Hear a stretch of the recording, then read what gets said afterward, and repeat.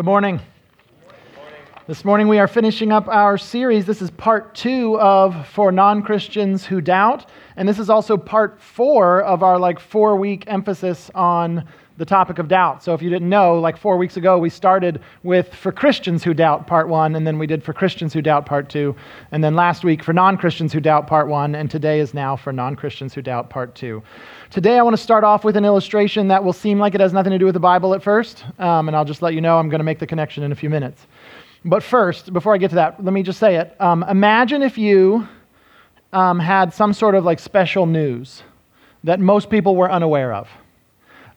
In this case, let's imagine that you are a researcher or a historian of some sort, and you have found out that the first person to step foot on the moon is Buzz Aldrin. Let's just imagine through your research you found out, and you have documents and whatever, evidence to prove that you could show that that's what people should think because that's what happened. Okay, that Buzz Aldrin was actually the first man to walk on the moon. Maybe you know that there was a spacewalk that happened before the one that was televised, or maybe they switched spacesuits, or maybe they lied, or whatever it is you have evidence of. But imagine you have evidence of this, and most people don't know, and now you're trying to tell people, actually, Buzz Aldrin was the first one on the moon, and Neil Armstrong was the second person on the moon. It's different than what we all thought.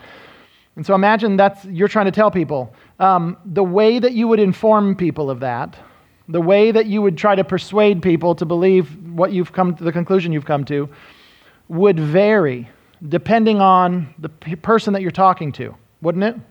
Yeah, so imagine the first group of people that you go and you talk to, and here you go, you're trying to present this information that you've prepared. Imagine the first group that you talk to is the Neil Armstrong fan club, all right? And these people are super excited that their guy was the first person on the moon. And what are you going to say to them? Well, whatever you had planned to say, you're going to probably say it a little bit different. You've got the information, but the tone, the way that you say it, in fact, it might be that you start off with, ladies and gentlemen, thank you for having me. This will be hard to hear, but, right? However, let's say the next day after you make your presentation and you talk to them, let's say the next day the group of people that you talk to are the descendants of Buzz Aldrin, okay? It's a room full of Buzz Aldrin's grandchildren. Would you say it differently? Yeah, even though it's the same information, you'd probably start off with something like, I have such good news for you. Your grandfather was actually the first person to step foot on the moon.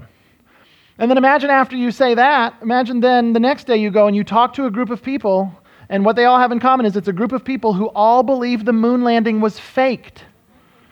Is the way you're going to say it going to be different for them? Oh yeah, totally different. You're probably going to start off with something like, let me explain why you should believe that the Apollo 11 mission happened. And I got to explain that before I can even get to the new thing I want to tell you today.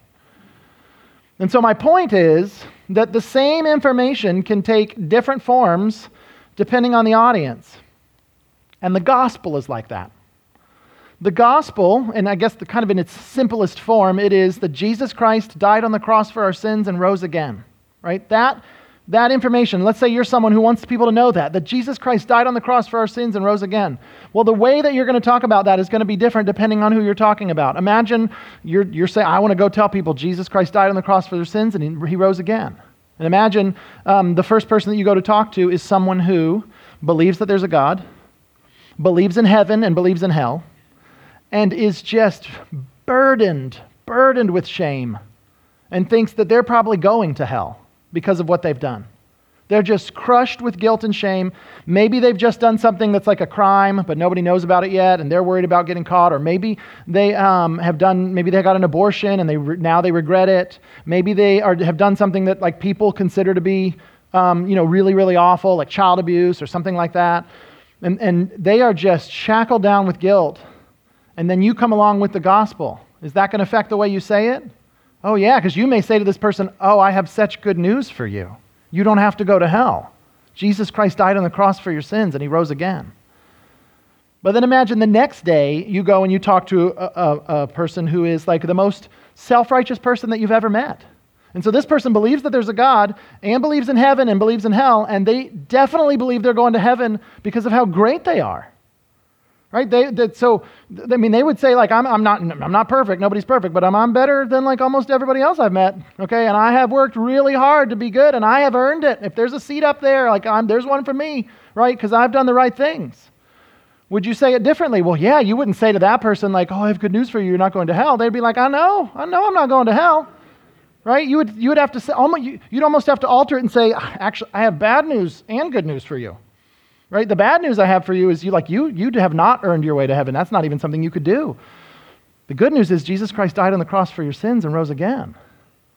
And then imagine after you talk to that person, the next day you go and you talk to another person, imagine the other person is an atheist.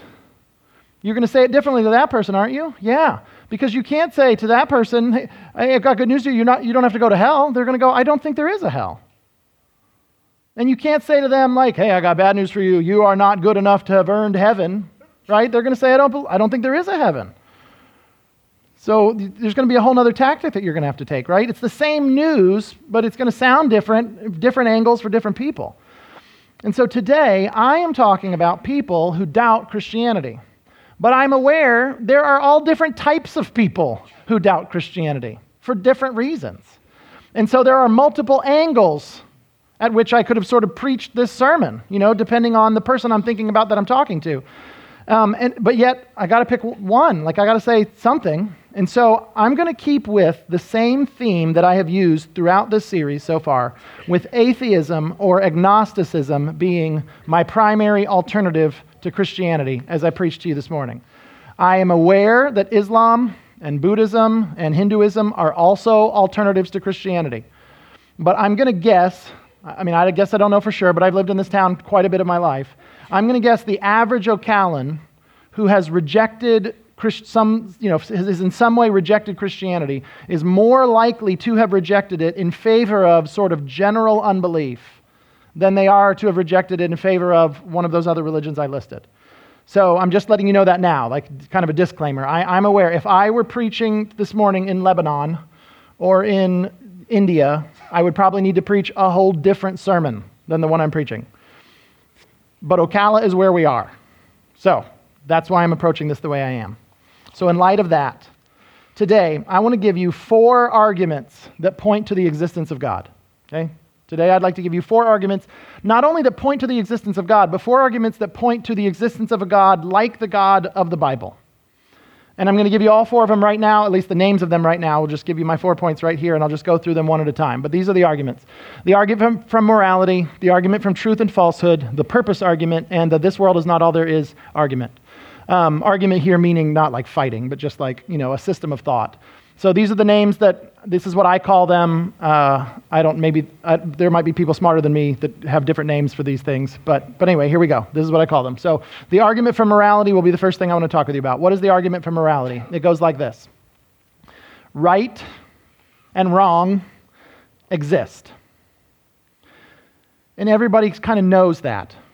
You know that right and wrong exist as you live your life. You shouldn't kill me. I shouldn't kill you. We all somehow know this. We have obligations to one another, and that we almost don't have to even prove that. We just know we have obligations to one another. I'm not supposed to steal from you. You're not supposed to lie to me. I'm not supposed to assault you. We just know that we have these obligations to one another. And these obligations are real, and they're transcendent, and they're universal. And by transcendent, I mean they are a level above us. They're not just made up by us. Because if it were just made up by us, it would really just be our opinions. Like the idea that I shouldn't kill you, most of us would admit, that's not just a preference. That's not just an opinion we have. We would say, no, that's regardless of what anybody thinks, that's from on high. There's something above us that says we're not supposed to do that. That's not just our opinion, right? It's transcendent. It's from above us. It's not just a preference. It's universal, meaning it applies to everybody, whether they say they believe it or not. Like morality, especially the things we think of when we think about right and wrong, we would say they apply to every single person, even if that person says, I don't believe that. For instance, let me give you an example. Let's say there's a guy that robs a bank. Okay? The guy robs a bank, he gets arrested, and then they go put him on trial. And when he gets on trial, let's imagine that they put him in the whatever box where you give testimony in a courtroom, whatever that's called, witness stand or whatever it is. And there he is. And imagine they're asking him questions, and he says, yes, I robbed the bank, right? Actually, I robbed 3 of them, and I don't think it's wrong. I don't think it's bad to do that. Actually, I think it's good to do that. What would happen? I'm telling you, we would not say, oh, well, okay. That's your morality, right? No, they would take that guy and they would lock him in a little room for years and years and years, right? They'd put him in jail. Because, why? Because we believe that he is obligated to not rob banks whether he admits to it or not, right? That's how much we don't think it's just our opinions or preference, but this is a transcendent and universal reality. But once we realize that, and pretty much everybody lives like that and acts like that's true, just assumes that, but that brings up an important question. Says who? Like we say, there are these obligations that we have to one another that are transcendent and universal, but if there is no God, where did this universal, transcendent obligation come from? You see, because if there's a law, there's a lawgiver. If there's a rule maker. But if there is no transcendent lawgiver, then what we call morality is actually just human preference. And yet we know it's not human preference. Like it's so obvious to us that it's not just our opinions, it's bigger than that. And if it's not obvious to you, it becomes obvious to you when someone sins against you, right? If someone burns your house down, you do not say to them, I would have preferred you not do that. But you had no obligation to do otherwise, right? So point number one is that no one can practically live like morality doesn't exist. Like everyone presupposes a theistic worldview, right? Everyone presupposes some kind of lawgiver. It's the only way to live. Human morality points to God. Number two, the argument from truth and falsehood.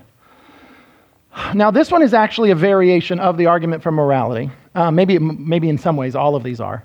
But I like to list some of them separately, especially this one I like to list separately because I think it's helpful for the small minority of people who deny that there is a transcendent morality. You will every once in a while come across someone who will go, no, I actually think that don't murder is a human opinion. It doesn't come from any level above us because there's not a level above us. Now, I'm 42. I think I've only met one that I know of, but I had a friend who was an atheist, and I hung out with him every week for years and years, and so I know there's at least one person that believes that, and there's probably many others. Okay, and so let me say this. Okay, maybe you don't believe in right and wrong as a transcendent thing, but here's the thing. Everyone believes in true and false. Like everybody knows that there are sentences that are true, and there are sentences that are false, right? You pretty much have to believe that in order to communicate with your fellow man. But true and false are moral constructs. I had a seminary professor who said it something like this. He said, truth is what ought to be believed. Falsehood is what ought not be believed. Which is true, right? That's what we think. When we think about true things, but it's not actually that it's just true. It puts an obligation on us. And once you think something's true, you're supposed to act like it's true. And once you know something's false, you're supposed to reject it. You're supposed to act like it's false. But who says? Like that puts you right back into the transcendent and universal morality, right? Like when an agnostic says, people should not believe in God unless there is enough evidence that he exists, right? Can you picture an agnostic person saying that, right? People should not believe in God unless there is enough evidence that he exists. That person started borrowing from a religious worldview as soon as he said people should, right? People should believe or people should not believe. Who says? Who says that you're obligated to believe true things or obligated to, reject false things? Who says? So truth itself points to God. Number three, the purpose argument. The purpose argument goes like this. If there is no God, there is no meaning to life. And yet everyone acts like life has purpose. I've heard it said this way, that humans are simply bags of chemicals on a large rotating rock in the middle of a meaningless universe. And if there is no God, that's true, right? We are just bags of chemicals. We are like a collection of carbon and hydrogen and oxygen and whatever it else is that we're made of, and we are on a spinning rock in the middle of outer space in a meaningless universe. If there is no God, this is important to get, the universe was not made for any particular purpose because the universe wasn't made. And you were not made for any particular purpose because you were not made. You following? But here's the thing. Even people who believe that don't live like that's true. Like even people who will say, yeah, technically I don't think the world was made, so it wasn't made for any particular purpose. But even people who would say they believe that, they can't live like that's true. They still reach for success. They still try to have meaningful relationships. They still act as if their decisions matter. This idea of purpose or meaning is so deeply embedded in us that we are unable to totally reject it. Like we can reject, like in our head we can go, I don't think so. I don't think there is any meaning and purpose technically. But we can't even live. We can say, I believe that, but we can't live like we believe that. We can't totally let go of it. Where did that come from? Purpose and meaning point to God. Number 4, the this world is not all there is argument. When we look at the world that we are in, we cannot help but admit that this world isn't the way it's supposed to be.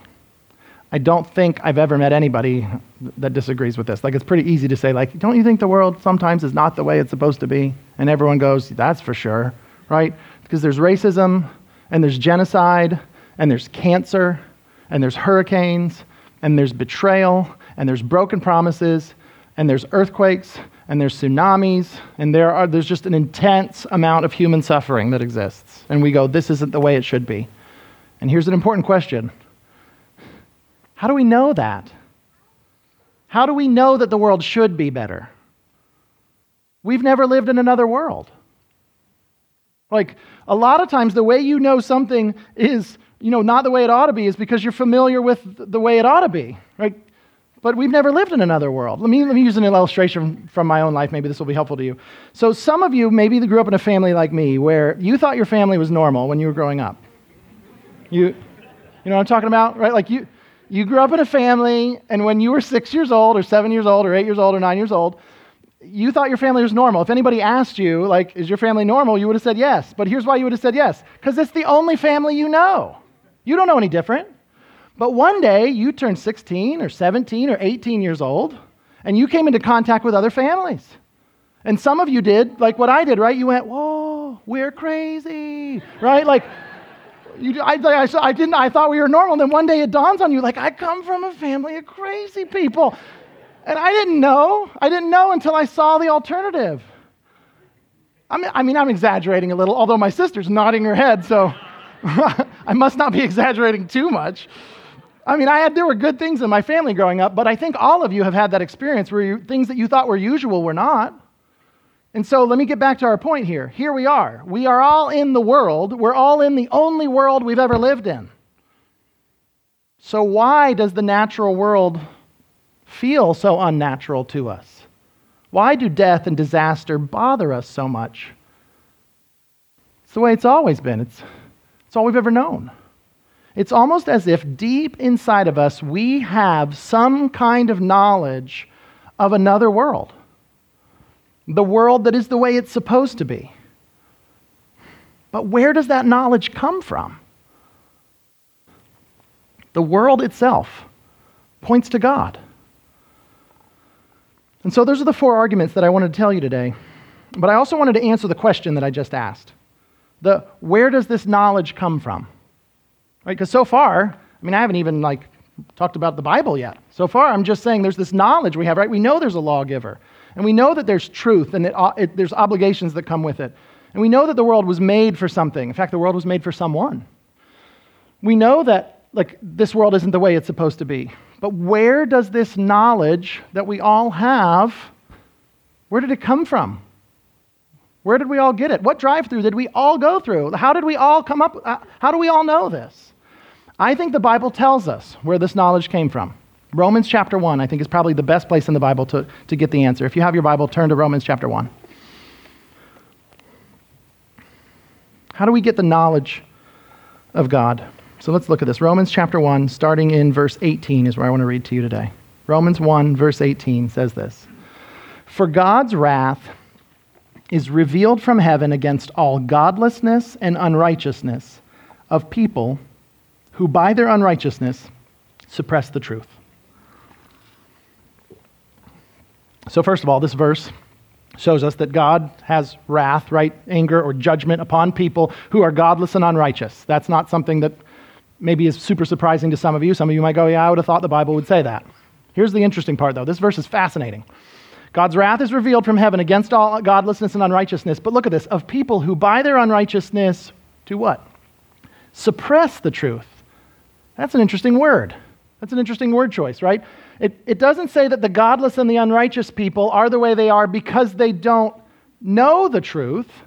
It says they suppress the truth. It almost seems to imply that there is a truth that they have, not that they don't know it, but that they do know it, and they're rejecting it, they're suppressing it. Is that what it means? Well, let's keep reading this rest of the sentence. People who by their unrighteousness suppress the truth, since what can be known about God is evident among them. Because why? God has shown it to them. So he's talking about there's this godless and unrighteous people. They've rejected God, right? But what's the problem? Because what can be known about God is evident among them, because God has shown it to them. There's a truth that God has shown them. They can see it. Well, how? Where did they get it from? It just kind of acts like it's evident to everybody. But God has somehow shown this stuff, this truth, to everybody. Where did we all get it? Well, let's keep reading. Here's the very next verse. For his invisible attributes, that is, his eternal power and divine nature, have been clearly seen since the creation of the world, being understood through what he has made. So God has these invisible attributes, and then this is really interesting. I read this, I thought this was interesting when someone pointed it out to me. So his invisible attributes, his eternal power and divine nature, have been clearly seen. That's an oxymoron, right? So there's an invisible thing. The Bible says there's this invisible thing, and everyone's seen it, right? Everybody has seen this invisible thing, right? Well, what is it? What is this thing that you can't see, and yet we've all seen it, right? His eternal power and his divine nature. Everybody's seen it since the creation of the world. It is being understood. It's being understood through what he has made. So what is his eternal power and his divine nature and his attributes, right, that are clearly seen? Well, I think that would include probably every single thing I said in the 4 arguments that I gave you earlier, probably plus a bunch more things, I would guess. But the fact that he's a lawgiver, and the fact that he made the world for something and there is a purpose, right? The fact that he exists and there's true and false and obligations, and we're supposed to treat him a particular way, and the world is supposed to be a certain way, like the way that God has made things. These things are clearly seen. They've been seen since the creation of the world. And then look at the verse. It says they've been understood. And this is fascinating. It doesn't say they've been understood through the Bible. It doesn't say, hey, there's this knowledge of God and you all need to believe it because it is clearly evident in your Bible. That's not the argument. He does not say, goodness gracious, the Gideons have one in every hotel. Everybody's got a Bible. Everybody knows because it's in the Bible. No, it says everybody knows it's understood through what he's made. How have we understood this? It's not because it's in the Bible. It's saying this is understood because not because we all have the same Bible, but because we all have the same world that we're living in. And we're all looking around at the same stuff that makes us come to the conclusion there is meaning and there is a lawgiver and there is someone I have obligations to and it is above us. It's through what he has made. It's because we're in this world and we can see it. As a result, people are without excuse. It's saying people actually know better. For though they knew God, and that, right, I mean, that's just crazy. It's amazing the Bible even says this, considering what it's talking about. It says, for they knew God. Who's the they? It's the godless and the unrighteous, right? They knew God, but they did not glorify him as God or show gratitude. Instead, their thinking became nonsense, and their senseless minds were darkened. There came a point where they weren't thinking right, but prior to the point that they were not thinking right, it says, they knew God. So these people that don't know God, we go, well, how could, they don't know. The Bible says, no, there's knowledge that's evident. It's been clearly seen. They knew God, but they suppressed. They did not glorify him. They did not show him gratitude. And then their thinking became nonsense and their senseless minds were darkened. It seems to me the Bible is saying that there aren't any real atheists, in a sense. That the evidence for God is clear enough that everybody knows better. Now, you might say to that, like, well, yeah, but no, Mario. I really don't know better. Like, I've thought about this a lot, and I just don't know if there's a God or not. And I would say, I get that, but I think what the Bible is saying is this. The Bible view is, the reason that you don't know is because you're a sinner. Like your sinfulness helps you not know. that there's a God. And I'm not saying that to make you're a horrible, rotten sinner, and it's amazing you didn't get hit by lightning when you walked in here. No, you're a sinner like everybody else is, okay? That is not unique to you. Everybody in this room is a sinner. But I'm just saying, in your case, it seems that your sinfulness is helping you suppress a truth that you do have. And that there is a God, and you are obligated, can I have that verse back up, the one with 20? You are obligated to glorify him and show gratitude to him. The Bible says that we do know that, somehow. Now here's the last piece of the puzzle. It seems to me that all of us humans have enough knowledge of God to be condemned. We have enough knowledge of God to be punished. The wrath of God is just to fall upon us because we should have glorified him and we should have shown him gratitude. So all of us have enough knowledge to be condemned for not worshiping him and for not living rightly. But I'm not sure that everyone has enough knowledge to be saved, to be reconciled to him once we've sinned. The message that you need to be saved from your sins is the message that God came into human existence in the person of Jesus Christ, and that he did the right that we all know we're supposed to do. That thing that's like that we talked about earlier, that we just know there's a right thing that we're obligated to do. Jesus did that which we were obligated to do on our behalf. And then he died on the cross for the wrong that we've done. The wrong that we all know is a thing. It's a real thing. It is wrong. And when someone does it to you, you go, that's wrong. And then you think, and I do that sometimes, so I guess it's wrong when I do it too. Jesus died on the cross for the wrong that we've done. A wrong that, if left unforgiven, leads to eternal judgment for me and you, right? The wrath of God comes upon those of us who have not glorified God and not shown him gratitude and have not been forgiven of it. We have done wrong, and if left unforgiven, it leads to eternal judgment for you and for me. But Jesus died on the cross for those sins, and then Jesus came back to life, proving his words to be true, proving his sacrifice to be acceptable for the forgiveness of sins. And for those people who turn to him as king and as rescuer, he will one day bring them into a world that is the way we know the world is supposed to be. Forever. That's the gospel. And I hope that it resonates with you. And I hope that it matches up with knowledge that you already have. I hope it matches up with things that you already know to be true. And that you respond in faith. And if you need help with that, there will be people who will be standing up right around this area after this service. You can come up to them and you can talk to them. If you need someone to talk to about this, help you with the next step, someone to pray with you, they will be here. And even if you want to talk to them right here, they will be available. And if you even go I don't know if I want to talk to them right here, there might be some religious lurker staring at me while I talk to them. You can ask them for their phone number and call them this afternoon if you want. But I just want you to know, take advantage of the knowledge that you do have and this opportunity that people are willing to help you make the next step if you're ready for it. Thank you guys for those of you that have been here for the whole 4 weeks of this series. I'm glad you've been here, and if this is your very first time, I'm really thankful that you're here. Let's pray. God, I agree with what Doug prayed earlier, and I just pray by the power of your Spirit there would be people who would come to know you today.